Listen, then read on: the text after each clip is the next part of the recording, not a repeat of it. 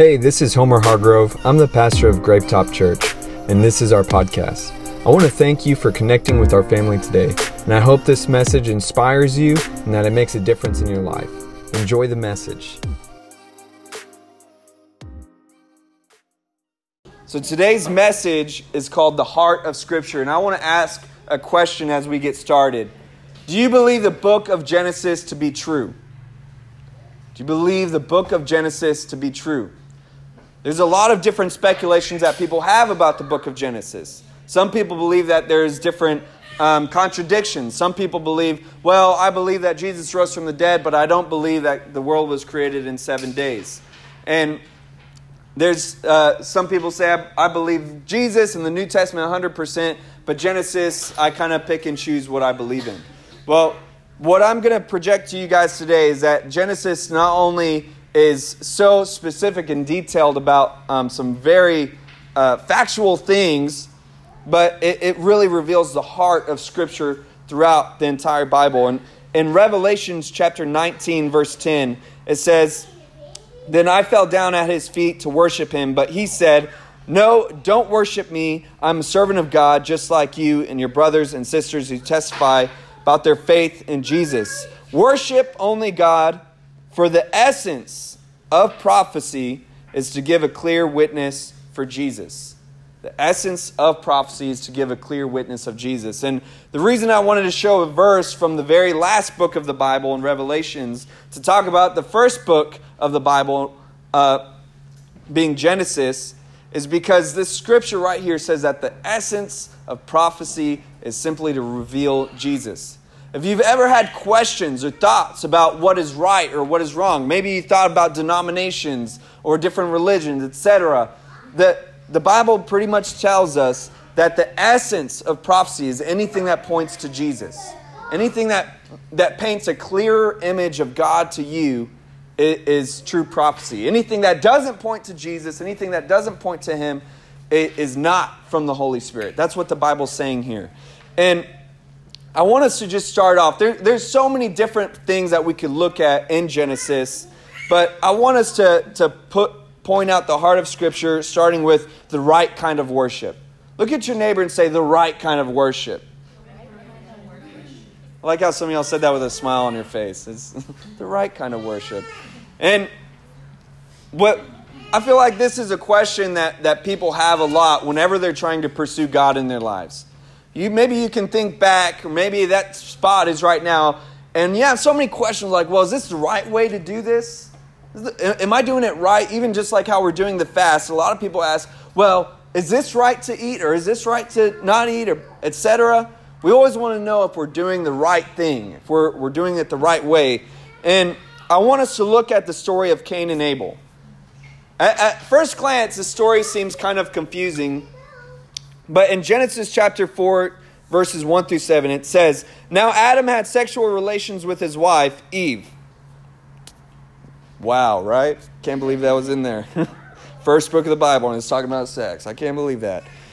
"And she became pregnant. When she gave birth to Cain, she said, 'With the Lord's help, I produced a man.' Later, she gave birth to his brother and named him Abel. When they grew up, Abel became a shepherd while Cain cultivated the ground. When it was time for the harvest, Cain presented some of his crops as a gift to the Lord. Abel also brought a gift, the best portion of his firstborn lambs from his flock.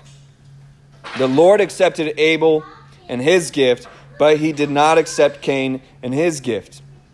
This made Cain very angry, and he looked dejected. 'Why are you so angry?' the Lord asked Cain. 'Why do you look so dejected? You will be accepted if you do what is right. But if you refuse to do what is right, then watch out. Sin is crouching at the door, eager to control you, but you must subdue it and be its master.'" And so, it's crazy. So, what we're seeing here is this imagery where it seems like God's just kind of being a bully to Cain. Well, why doesn't He accept his and not the other?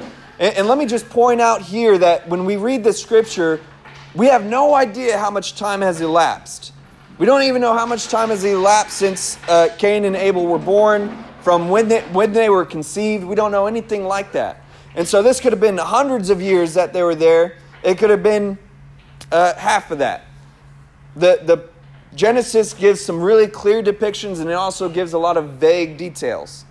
But what we see here is that they were obviously there long enough to learn how to cultivate ground.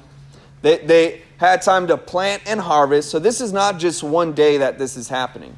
This is over periods of years going on. And Cain gives, it says that Cain gives some of his crops to the Lord. He gave some of his crops as a gift to the Lord, but Abel gave the best portion of his firstborn lambs. So the first thing to point out is the intention. What is meaningful in what they're doing is that Cain is giving some of his crop, while Abel is giving the very first of his flock.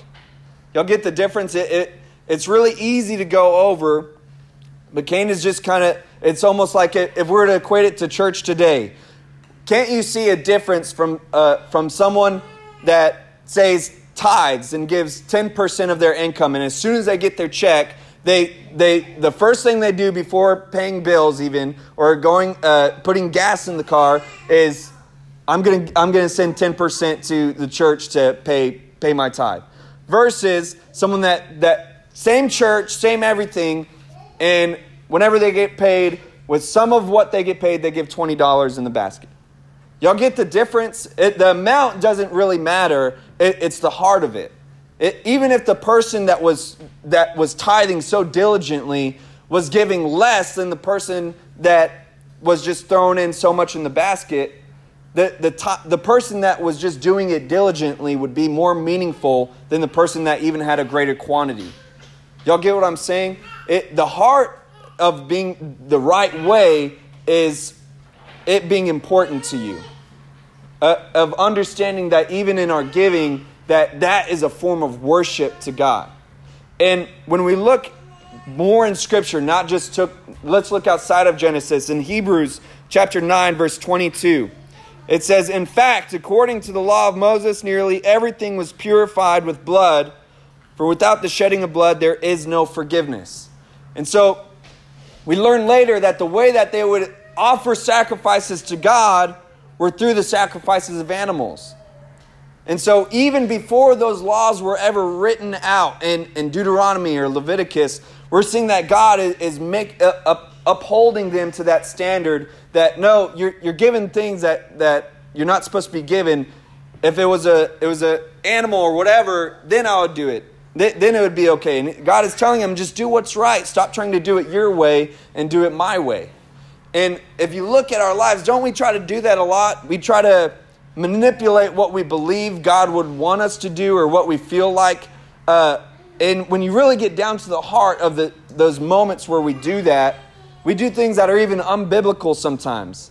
Like if you've ever thought, well, I really feel like I need to just focus on God myself, with just me and God, so much so that I'm going to just stop going to church for a while. And it sounds right, like, oh, I'm going to just zero in and focus one-on-one with God. That'll be more meaningful than just going to church. In a way, yeah, but you're doing it, you're manipulating almost like something that you want and mixing it with what you're saying that God apparently wants for you. And it doesn't even align with Scripture, because the Bible says that never forsake the gathering of your brothers and sisters in Christ. And so the point I'm making is the right kind of worship is found in the Bible, and we can find even just the idea of it being intentional, of it being important to you, and not an afterthought. I think it's crazy that so many times we give God the doggy bag of our efforts. At the end of the day is when we'll read the Bible. At the end of the day is when we'll make a little prayer. It's rare for people to say, no, the very first thing I want to give to God. It's usually like, no, when I'm so exhausted, I'm going to most likely fall asleep while praying or reading the Bible. That's what I'm going to give to God. And then people are surprised when they don't feel like a change in their life. Like, well, I don't feel like anything's changed. Well, usually my leftovers don't feed very many people. Y'all dig what I'm saying? So the right kind of worship, intentional, being important to you, diligent. This leaves some ideas. It almost leaves us with these unspoken obligations. Look at your neighbor and say, unspoken obligations. Because nowhere else do we see that God told Cain or Abel to make sacrifices of animals rather than plants, but yet when we look through Genesis, it's almost like we're seeing all these unspoken obligations. Let's just look at the Great Flood, for example. It talks about these motions of obedience before they were ever made into laws. And when you look at Genesis chapter 6, verse 5, it says, "The Lord observed the extent of human wickedness on earth, and he saw that everything they thought or imagined was consistently and totally evil." So what's being described here is morality. Morality, good and evil. This is before the 10 Commandments were ever made, before any of these laws were made, and God is holding people to this standard that has been unspoken in the Bible of morality. So there's no way that we can look and see what the interaction with humanity was like between God and humans then. But as far as the Bible shows us, we don't really see very much. There's this unspoken obligation. And God is a just judge. We know that God is righteous, that His thoughts are higher than our thoughts. And we have to know and believe that He's a better judge than we could ever be, right? He's the judge of the universe. He's definitely qualified. And so it shows us that there's an inner being within us that understands morality. There's an inner being within us, and we see that in the Bible by what's going on here. It says that even all of their thoughts and everything that they imagined was consistently and totally evil. That's like a background understanding of where sin happens. If you notice that, let's look at an adultery for an example. Did you know that adultery just doesn't happen like out of nowhere? It's built up over time. It's a consistent thought. It's a consistent imagination of someone fantasizing about what if. And eventually, the stars align, and the right person is at the right spot, and it's the right time, and it just kind of happens. That's the majority of adultery happens like that. It's almost like it was an accident, but not really, because they were thinking about it for the last 3 years. Y'all dig what I'm saying? And so the Bible is showing us that in our thoughts and our imaginations, that's where wickedness really brews.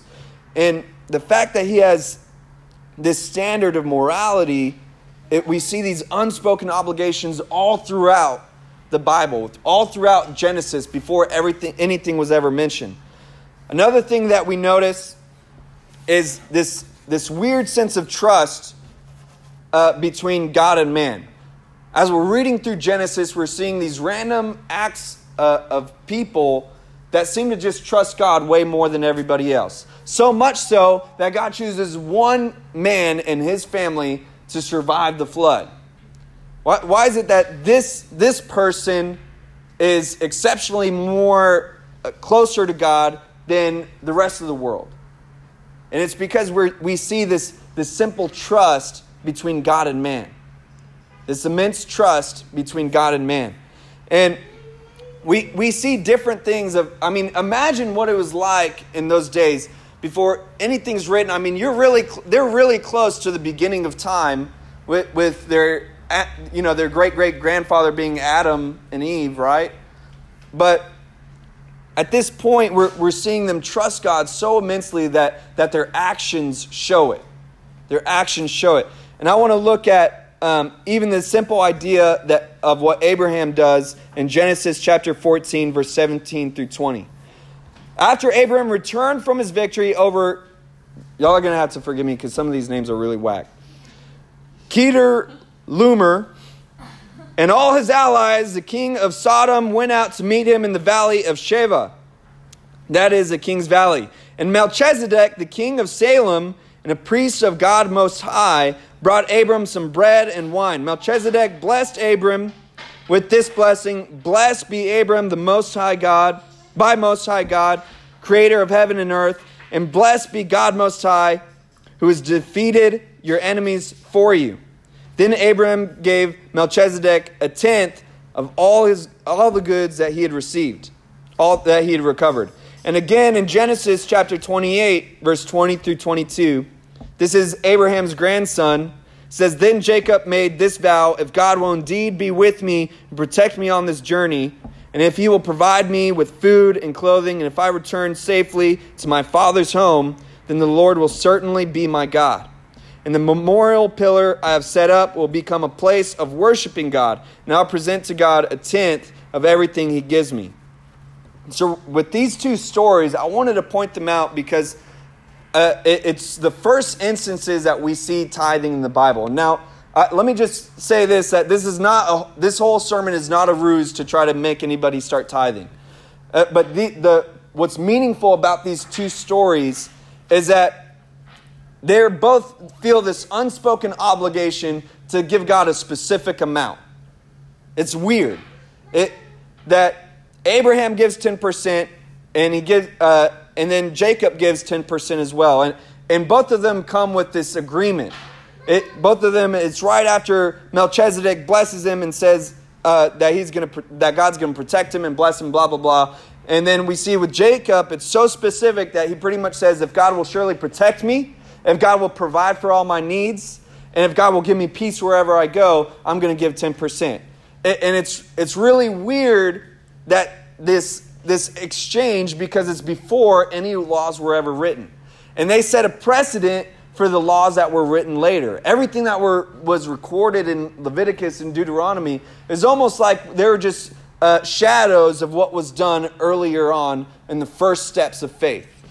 And what a preface to tithing in this story, I feel like these scriptures right here is what compelled me in my life to start tithing. It wasn't even at church or anything like that. It was just like, it just made sense to me. Because what we see here is an exchange of trust. It's an exchange of trust. I mean, think about what that really is. You're believing that you're giving 10% of your income, like you're literally giving it to the air. You're just believing that God sees that. It's an incredible act of faith because you don't get anything in return monetarily it's not like you buy something. You're just giving it away. It's a very selfless act of trust. And we see that this trust is so important between these people of the Bible because Abraham is the father of all of our faith. And Jacob, this is right before he was named Israel. And we're just seeing that the simple action of their faith is the building of trust between them and God. Y'all feel what I'm saying? So, talking about these actions of faith, trusting God, let's talk about the actions of faith of these unspoken obligations. Let's look specifically at Abraham. It says in Genesis chapter 12, verse 1 through 4, the Lord had said to Abram, leave your your native country, your relatives, and your father's family, and go to the land that I will show you. I will make you into a great nation. I will bless you and make you famous, and you will be a blessing to others. I will bless those who bless you and curse those who treat you with contempt. All the families on earth will be blessed through you. So Abram departed as the Lord had instructed, and Lot went with him. Abram was 75 years old when he left Haran. So, again, this is another story that if we just read through it, it seems just like a simple little action. I want to just ask you right now, tomorrow, is anyone here prepared to just get up and move? Is anyone here just go. Just go. Don't even look back. Just start walking. Just get in your car and start driving. Don't even look at your bank account. No one here is prepared to do that. Even if we were to say, well, let's wait a month and then go. That would still be really intimidating.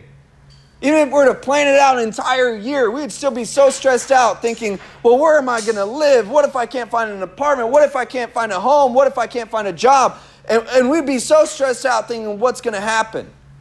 Now think about it for this guy. I mean, this isn't a time where I don't know if they're on a camel or what, but they're just walking. They're just They're just traveling along. If there was just some guys that didn't have any positive thoughts, they could have just been killed as they were traveling. I mean, it's like, why don't you just take the Via Bus to downtown and, just take it. And just the simple action of traveling somewhere, you're risking your own safety. And so for Abraham to go through with this on what really seems like a bogus promise, I'm going to just make you famous and everything good is going to happen to you. I mean, imagine how he's explaining this to his family members. I bet they had some critical thoughts about him after that. Who do you think you are? And yet, we see that Abram completely trusts God and takes this step of faith. And see, so many of us, we think that faith is just doing something good. But in Genesis, we see that faith is so much more than just being morally right or morally good. That it's going beyond that. Faith is doing some things that you may not even understand, but you trust God. One thing that I feel that really makes me admire Abraham is this part where it says that he took Lot with him. It says leave all of your relatives, and yet Lot goes with him. And at first, it's something we could just glance over. We could say, well, maybe Abraham just couldn't let him go. Maybe Lot just didn't want Abraham to leave and he followed in a distance. But right before these verses, in chapter 11, verse 27 through 28, it says, this is the account of Terah's family. Terah was the father of Abram, Nahor, and Haran. Haran was the father of Lot, but Haran died in Ur of the Chaldeans, the land of his birth, while his father Terah was still living. And so what we learn right before this verse is that Lot was an orphan. That Lot didn't have anybody. I mean, he had his other relatives, but I can only imagine what the relationship was like, because when Abraham was going to leave, Lot felt so compelled to go with him because he must have thought, I have nobody else. And what's meaningful about this part of the story is that God says, throughout the rest of the Bible, we're just looking at Genesis, we learn later that God says that He is a father to the orphan. He's a father to the fatherless. And so, when we look at Abraham and we see all these different things that he's doing, it's not that he's just doing them random, it's that he's so connected to God's heart that he's just doing what he already knows God wants him to do. And so often we conflict our minds and convince ourselves that we just have no idea what God wants when He's already spoken to our hearts. You ever felt those nudges to do something, but you talked yourself out of doing it because you convinced yourself that you don't know if it was God or not? I mean, I'm sure that was like Abraham right here, but he just said, well, I just need to do this. And it was an act of faith. I mean, think about the biggest move of his life. The biggest change he's ever going to experience, and this kid wants to come too. That's another mouth he's going to have to feed. That's another person he's going to have to worry about and be responsible for. He was already stressed out enough worrying about his own family. Now he's having to add to it. But Abraham says, yeah, you're coming with me. You don't have to worry. And I bet Lot was saying, well, are you sure? I mean, did God tell you not to bring me? And Abraham just said, no, it's all right. I know God would want me to take you. We get so lost in the complicated parts. We make simple things complicated. And we start thinking that these little details are so important, but God is showing us in Genesis that it's not about the letter. It's not about crossing the T's and dotting the I's, but it's about the heart. It's about the heart. And what I think is so powerful is that even with this little story with Lot, we see God's redemption. That even though his father was taken from him, he gained a new father. But we see throughout Genesis consistent signs of redemption. Consistent signs of redemption. Redemption didn't just start at the cross with Jesus. Like one day God was up in heaven and thought, you know what, this is enough. I'm going to just have to handle this myself. I'm going to just have to get my hands dirty. I'm going to have to just go and Jesus is going to have to die on the cross. And finally to redeem these people. In Genesis, we consistently see people redeemed by God himself. Even all the way back to Adam and Eve. In Genesis chapter 3, verse 20 through 21, it says, this is after Adam and Eve already sinned in the garden. It says, then the man Adam named his wife Eve, because she would be the mother of all who live. And the Lord God made clothing from animal skins for Adam and his wife. It says that the Lord God made animal skins for Adam and his wife. God made animal skins for Adam and his wife. Before they were clothed with those, fig leaves or whatever, they ate from the garden, they realized they were naked, and they were about to get sent out of the garden into harsh elements of the world. It's no longer going to just be a little paradise spot. Now you're going to have to live outside of here.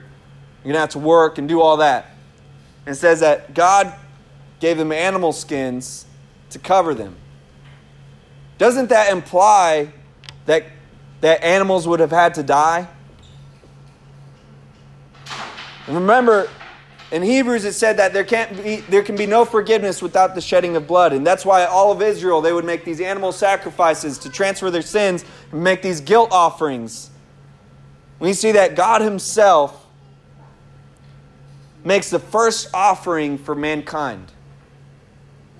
That he, whatever animal it was, that he made the sacrifice for them because of things that are beyond our understanding of how eternity works. We just know that there can be no forgiveness without the shedding of blood. And God himself makes the sacrifice for Adam and Eve. And he covers them. Is that not God's heart? That he makes a way for us when we feel like there is no way. The fact that he does it himself instead of making Adam and Eve do it. I mean, imagine making the first killing of all of history. I mean, Adam and Eve, it doesn't say how long they were in the garden before they sinned and ate of this tree. I mean, if you've ever had a dog, you know that there's just a weird bond that forms with you and animals. You've ever had a cat, and imagine they named every single animal there.